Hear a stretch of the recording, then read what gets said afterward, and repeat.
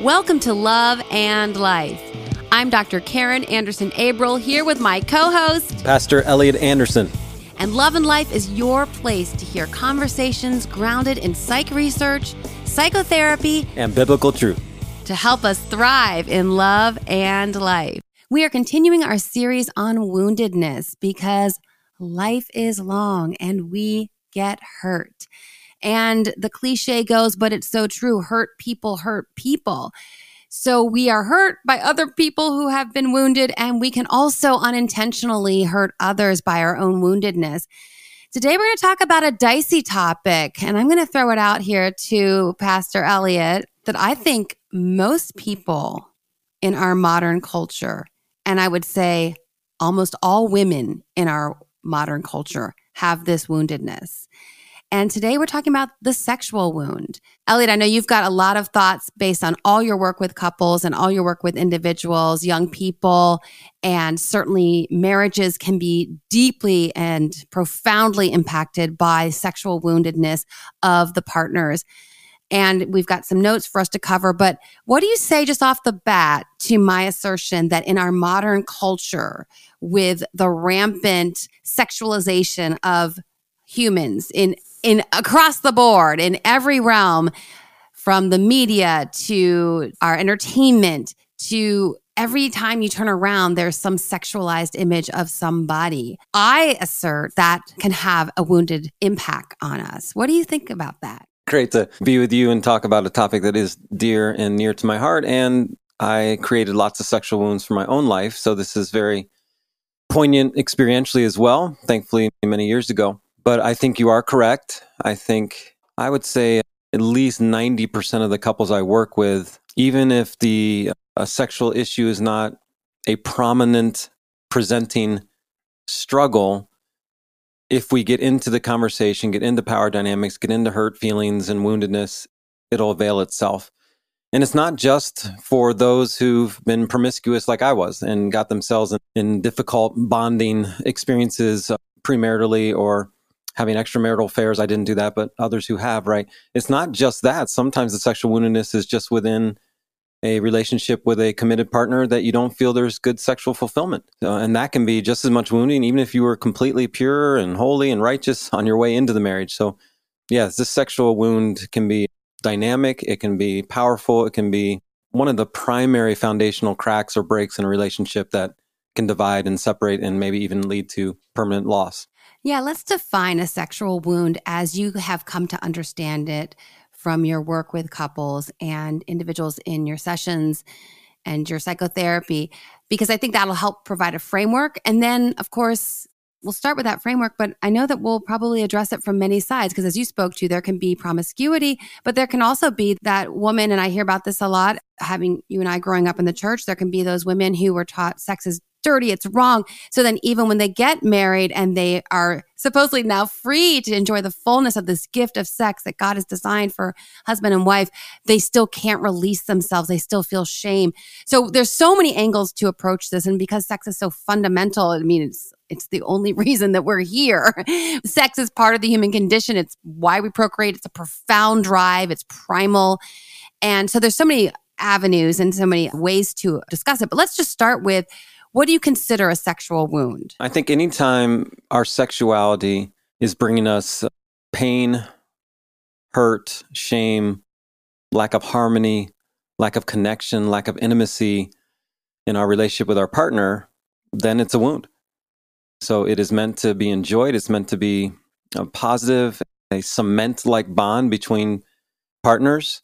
And whether that is being expressed with your partner or just your own issues with your own sexuality, not feeling whole and free and positive, I think that wound can be there. So that's a really generic definition, but I wanted to make it really broad before we got more specific on particular things that rise up.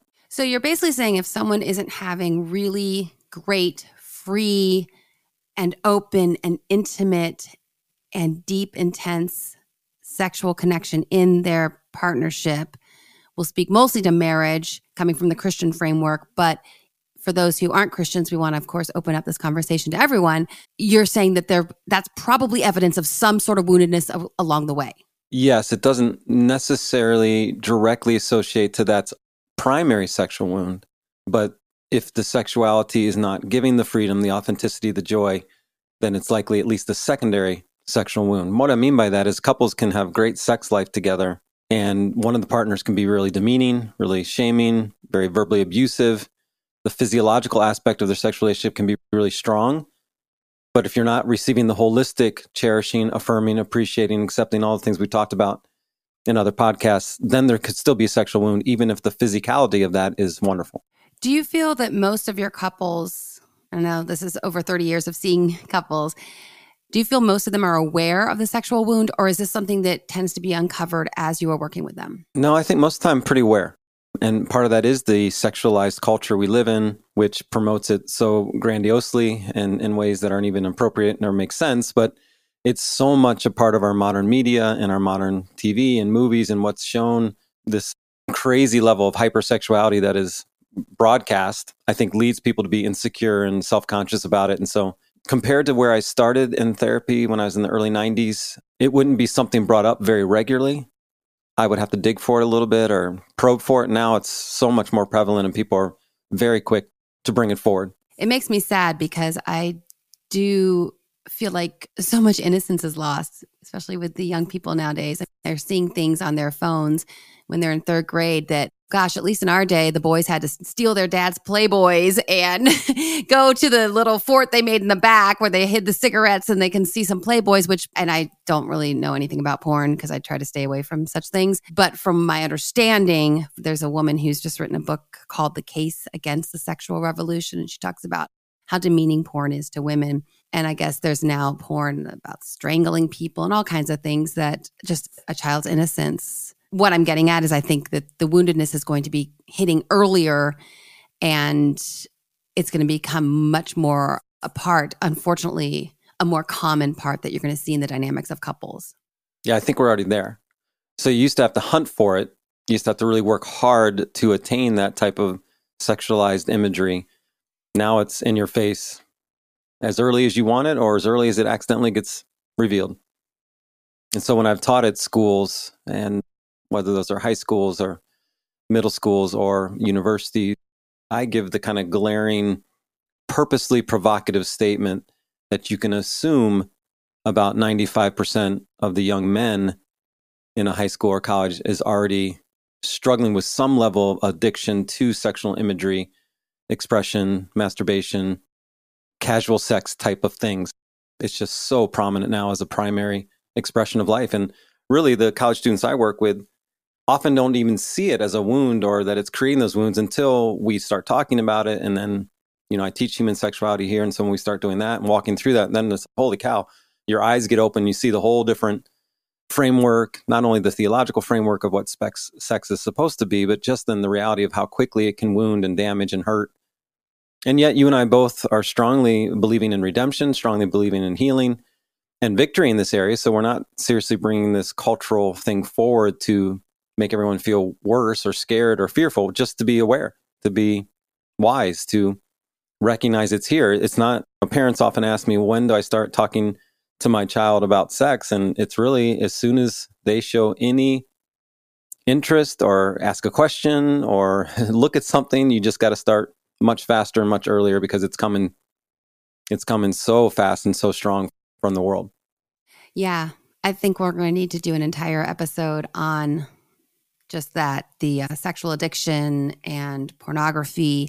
And I think it'll be really interesting. I think a perfect balance of you from all the young men that you work with, again, coming up in this other generation that's different from ours. And to your point, in our day, they had to sneak into the back part of the video store with a black bag to bring that porno out. And people say porno anymore. I don't know.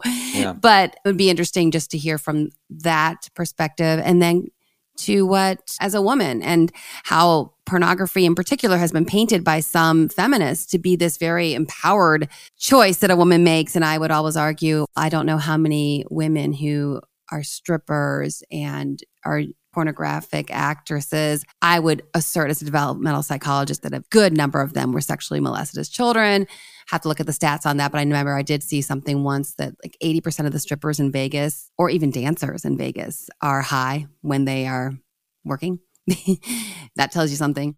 So you guys know that neither Elliot nor I have that ability to structure and sequence, and we're just a bit more random than that. So we're always looking for ways to enhance our ability to plan and move through schedules, especially in the morning. And so we're really excited to have come across Magic Mind, which is a little shot you take. It's all natural ingredients. You take it with your morning caffeine, and it enhances your caffeine. It reduces the time that your body takes to absorb the caffeine, so you enjoy that cognitive boost for longer, and you don't have that post-caffeine crash that so many of us experience. Plus, the amount of caffeine that's contained in Magic Mind is gentle enough that you could take it in the afternoon when you get that mid-afternoon slump. So, and we're holistic over here. So we love the natural piece, and we love the stepping away from pharmaceutical interventions, which tend to be really kind of shock your system in ways that natural ingredients like Magic Mind don't. Yeah, and we know from the research that caffeine is a significant problem if we're not careful with it.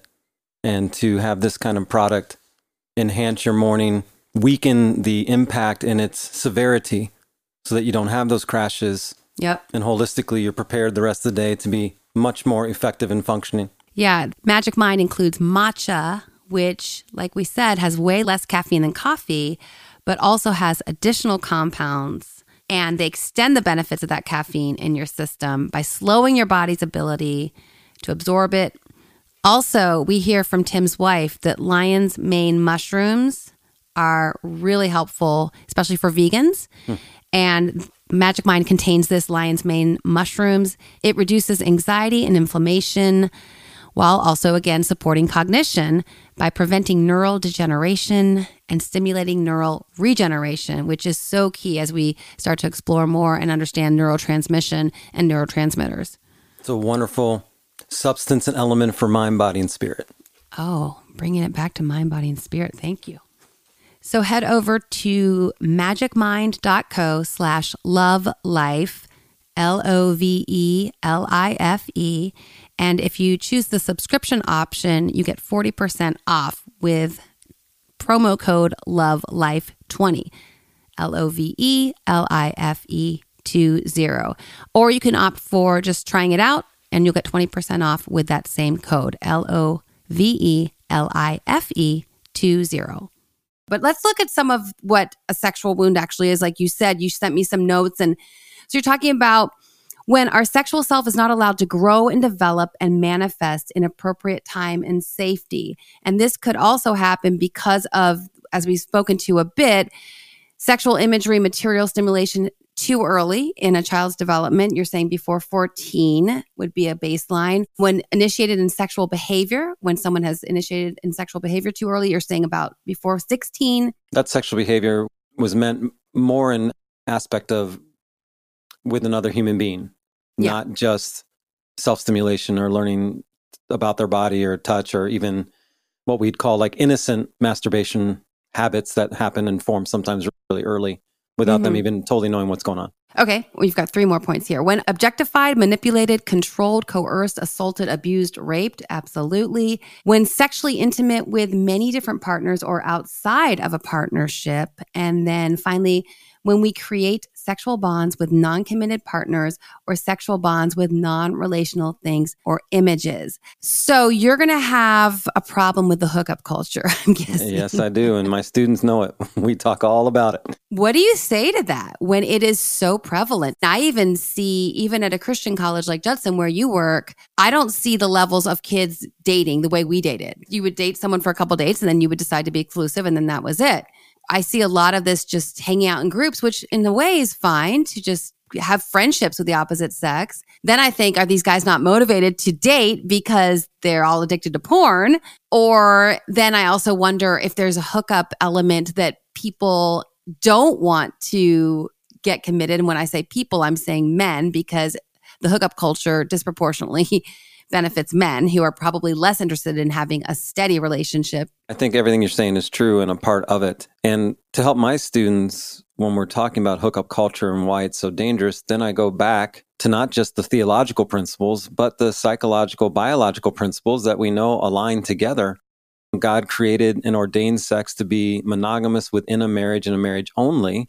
And that is restrictive, and that's meant for our safety. It's meant for our purity, our holiness, to keep us from woundedness, just like we tell our kids when they're learning how to drive, you have to wear your seatbelt. We're not doing that to be punitive or restrictive. We're saying, no, we want to save your life and keep it safe. And so hookup culture does everything backwards. You and I have talked a lot about pacing intimacy, and the sexual fulfillment is supposed to be the culmination of the commitment, of the partnership, of the ordination of marriage. In this culture now, because of, I think, of the prevalent sexualized imagery and sensationalism and idolatry of sex, that's the primary way you know you're a man or know you're a woman, by your ability to seduce or to attract or to consummate that sexuality. And so many people almost inadvertently do it as a first response of intimacy or connection. And it creates that backward formation of the bond, of the relationship, alters everything. Yes, hookup culture itself is dangerous just in the reality of who are you with, what do you know about them, and all those things. But if you're really trying to build intimacy and find a girlfriend or boyfriend that you want to build some type of relationship with, you're creating a sexual wound instantly, because that bond is made by the Lord. And it talks about in Genesis, the word cleave is used in Genesis 2, 25, 24, and 25. And it talks about that cleaving is meant to be a super glue, a cement-like bond between man and wife. And so if you're just casually having sexual relationship, a sexual intercourse with someone you've just met or just a friend, you're like, hey, do you want to have sex? And I think it's just no big deal. You're not going to further date. We're not going to become a relationship. It's impossible. It is a big deal. Physiologically, it's automatically a big deal. The bond is created instantly, biologically, emotionally, spiritually, whether you believe in God or not. The spiritual connection is there immediately, and it throws everything off. So you haven't even had a date yet, but you've already had sex. And so the bond's now created, and it leads to all these attachment issues you and I have talked a lot about. I think it creates immediate anxious attachment. And yes, the masculine domination of maybe the desire for the hookup without the commitment, it's not like it creates worse issues for the female than the male. It damages both. He might think it's non-committal relationship. This is awesome. I can have sex with this girl and I don't have to date her or spend money on her or do anything else. And he thinks that's fine, but it's damaging him in the exact same way. And it's going to lessen his ability to bond and connect and be faithful down the road when he says, oh, many of the guys tell me, oh, I'm going to be completely faithful to my wife whenever I find that right one. And I'm like, what examples do you have of faithfulness now? I have said that doesn't automatically disappear. You don't create all these bonds and these styles of attachment and then, oh, get married and it's over. Same with pornography. Guys are like, oh, I have all kinds of issues with porn and masturbation, but I know when I get married, that's going to all disappear. And I say, no, it won't. These are neurological connections in your brain now that are hardwired. And to eliminate that is really hard work. And you really ought to start now. So I know I answered a lot of variables there for you in one setting, but that's just a quick look at how damaging the hookup culture is emotionally, mentally, spiritually, sexually. Such a complex issue. And there's just a lot of nuance to it and a lot of angles to tackle. And when you talk about that, I think it's really important for a man to say to young men. Of course, as a woman, I'm coming at it from seeing the women who are feeling like we talked about, they believe now they have anxious attachment. And I'm thinking, no, you just gave your body too soon. There's no anxious attachment. It's just as soon as you do that, you're absolutely going to be like, is he going to call me? Did I lose respect in his eyes? And all these things sound so archaic and so old school, but they're just fundamentally how we are designed as human beings. And as you and I have talked about. And really, we've never used this word before, I don't think, but we're creating sexual attachments, and that creates automatic anxious or avoidant attachments because they're not in the proper order or not in the proper function. So yes, I agree with you completely. They don't truly have an anxious attachment because there's really no attachment. But that's what happens when you create that sexual bond. It now creates a attachment that's supposed to be a culmination of secure attachment. And now it's out there before. It's running down the street without the horses to lead it. And so yes, you're going to feel anxiousness, even physiologically anxious, and you don't even know why. Yes. Totally, completely. You're going to have that physiological response. You're going to have the cognitive response with the intrusive thoughts and the ruminating and is this going anywhere? And it makes me sad because it's it doesn't, to your point, doesn't serve anyone. But I think again, as a woman, I see it as being more maybe initially detrimental. I think you're right. For the men, perhaps later when they think, okay, now I'm going to be the stand-up guy, the committed, loving, loyal, faithful partner. I know I intended to be all along, but I had to get mines along the way. But he's probably going to see the woundedness later. I think the women see the woundedness and experience it right away.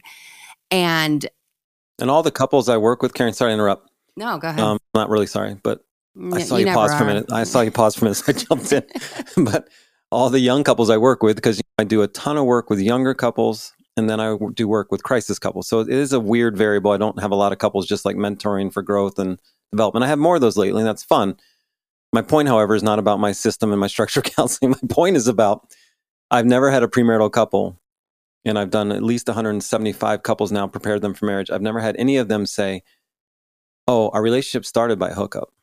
What I get all the time is I'm still dealing with these wounds from the hookup. Even though my future spouse has forgiven me, I'm still feeling really guilt, a lot of shame about that. So there is this commonality that, well, this hookup's not that dangerous and I'm just getting sexual fulfillment.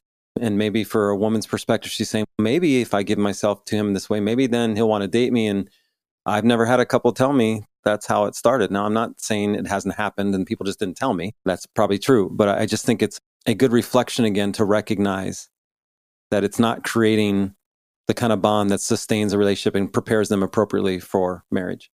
Yeah. And again, it's, as we've been speaking to, all that pacing gets completely out of whack. I remember even back when we were in college, my best friend from high school, and we went to Christian school. She went to just regular school. And I remember her saying that on her campus, she would say pacing was get drunk, have sex, and then try to figure out if you're going to be a couple. And she said something to me I'll never forget. She said around here on her college campus, it would be more emotionally like vulnerable to hold hands with someone than to have sex with someone. Absolutely. Yeah. Or to actually have a sit down date. Yeah. That's way more vulnerable than just, hey, let's go meet somewhere. And because it's become accepted now, right? It's become normalized enough that it's got its own name. Hookup culture says this is in our culture because we have a name for it. That's right. And it's affirmed and even at times appreciated. And I've had even godly young folks talk to me about their seriousness about their faith in Jesus and at the same time say that, but I know I need to work on this hookup thing. I'm like, oh yeah, you definitely do, because you can't say the same thing. And that's another whole issue as well. But if you're saying you're a committed Christian wanting to follow Christ, you can't just willingly and knowingly continue to do things like that or stealing or other things that we know break commandments, break principles of faith and scripture. And it's been so normalized that it's accepted. And again, that just creates automatic sexual woundedness coming into your marriage, often from sexual things with each other, often from the past, often from the imagery and the addictions to pornography and all those other things that come with it. So it's all tied together and it's all a mess. Bringing back the male-female dynamic, I did a speech at a sorority at a Midwestern private college, not a Christian school, several years ago. And I was talking about the hookup culture because I had this guy named John Berger on my program who wrote a book called Datanomics. People can go way back to the first season to check that out. It looks just at the numbers game. And it's relevant to what we're talking about. So I'll just give a little sidebar here. The gist of his understanding of what's going on. This guy was he used to write for finance. He was a numbers guy. And so he's in New York City writing for Money Inc. or one of those magazines.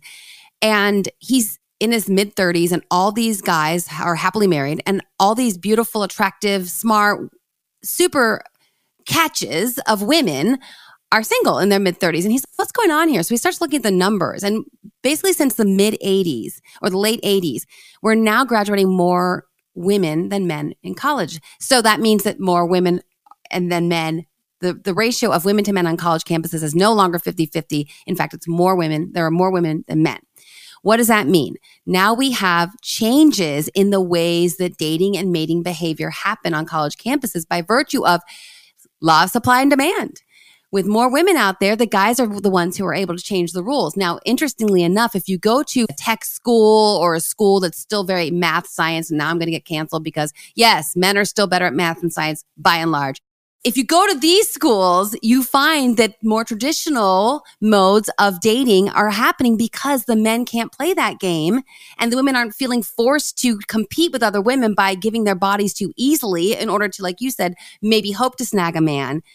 This is very interesting conversation with John Berger. I bring it up here now to say this spills then over into the urban centers of where the college graduate people are going. They're assuming they're going to now be a young professional. They're going to meet someone who also has a college degree. That's just what they expect to have happen. But there are fewer men than women again. And so then what happens is, again, the men are able to set the rules essentially and to keep things more casual, get to the hookups. Bringing it back to the speech that I did at the sorority group, I was talking about all this, bringing all these numbers, bringing all this statistics, all this research. And these girls, which they'd asked me to speak on this, by the way, there was a lot of resistance. They were basically telling me, so we don't have a problem with hookup culture. We're fine with it. Basically telling me they were super okay with not being courted, with not being pursued, with not being respected, with not being cherished. They were totally fine with it. And what was my problem? Gen Xer, go home. And there has been, I don't have the research to claim it at the moment, but I know I read it. There is a more masculine energy to feminine sexuality over the last 10, 15 years. And I think that's an evidence of it right there. Yes. I also think our whole culture, not only is there a hookup culture, but there's a porn culture, and our whole culture knows, especially young people, like a college university setting, knows how rampant porn is. And we know the numbers are growing for women involved with porn as well. And so that creates another whole foundational layer of comparative sexuality that is so shaming and self-worth damaging, and young women assuming the guy she's dating is watching pornography and then automatically feeling incredibly self-conscious about our body. I had I wish this wasn't a true story. I had a young couple in my office a week or so ago where the wife, who's had a couple babies, beautiful woman, talked about how her husband just recently told her that if she looked like this when they were dating, he probably wouldn't have pursued her. And he wasn't trying to be cruel. He's a good man. He's a good man. He loves her. He provides it, but he's been saturated in pornography culture for 15 years. He's on his way out. He's getting healthy. He's getting holy, and he's having to rewire everything. And it's really tough. But it was such a valuable thing they shared with me because it just gave me an insight again about the things that happen. So how does she feel as a woman who's got 2 children, young children, and really his babies. His children. His babies that she carried for 9 months and then went through labor. So that lens, and we talked about that lens, and he was certainly repentant and apologetic. I don't want you to think, not when he said it, obviously, but now as he's working hard to get accountable and get healthy and get whole and rewire. But he was talking about, I can't even fathom I would say that. And then I talked about that lens. When your lens gets so saturated with this imagery and sexualized objectification, you really see then all women by these external measures as the primary worth and value for who they are. And it's just awful. Again, so many layers to this. But what's coming up for me as a woman is the sexual revolution did us no favors. Either side of the gender, no one. And women who have fought and scrambled to be seen as something more than just a body, a sexual object. We are now way back to where we started. Yeah, and there's a whole movement. I don't know how much you follow this kind of stuff, but there's many female stand-up comics now that are doing their entire act and their whole popularities based on their extremely sexualized presentation of humor.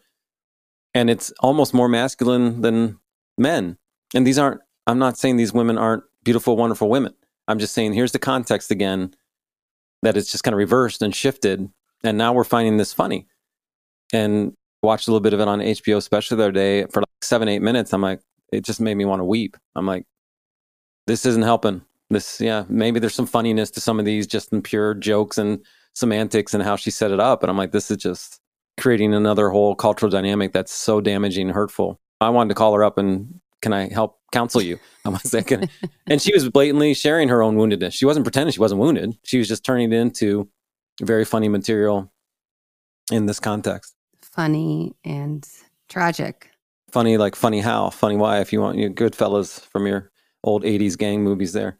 So yes, I think we've completely made the point, at least, that the sexual wound, as you stated earlier, is prevalent, it's rampant, it's pretty much everywhere with everybody. So that's an overview of the broader themes. And I think, Ellie, this is a nice place to press pause. And then we will, in the next episode, we will share how a sexual wound can manifest through hyposexualization and hypersexualization, and hyposexual response, hypersexual response. And then also, of course, we'll get to the healing, which is so important. The hope, the belief, the knowledge that healing is possible.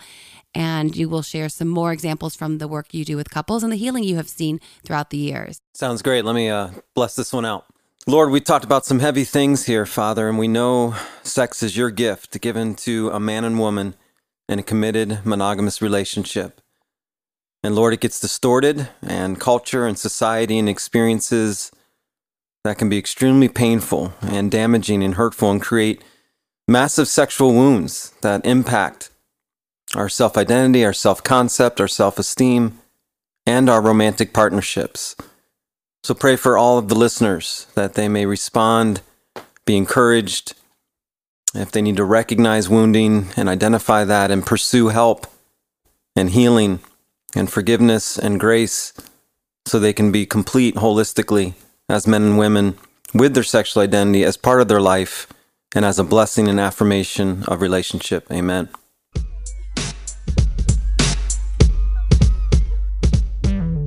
We want to thank you so much for listening and for joining us and being a part of the Love and Life family.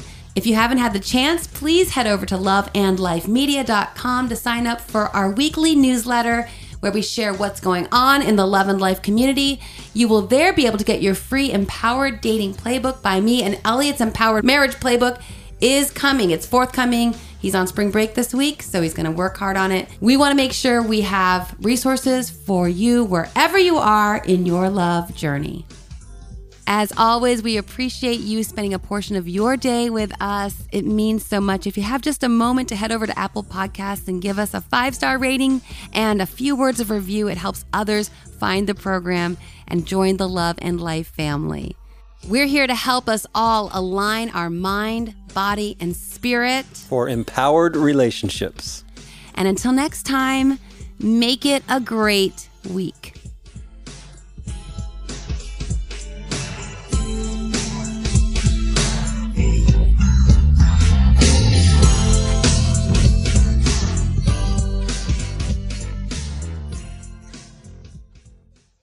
Love and Life is produced by Tim May and host and executive producer, Dr. Karen Anderson Abril.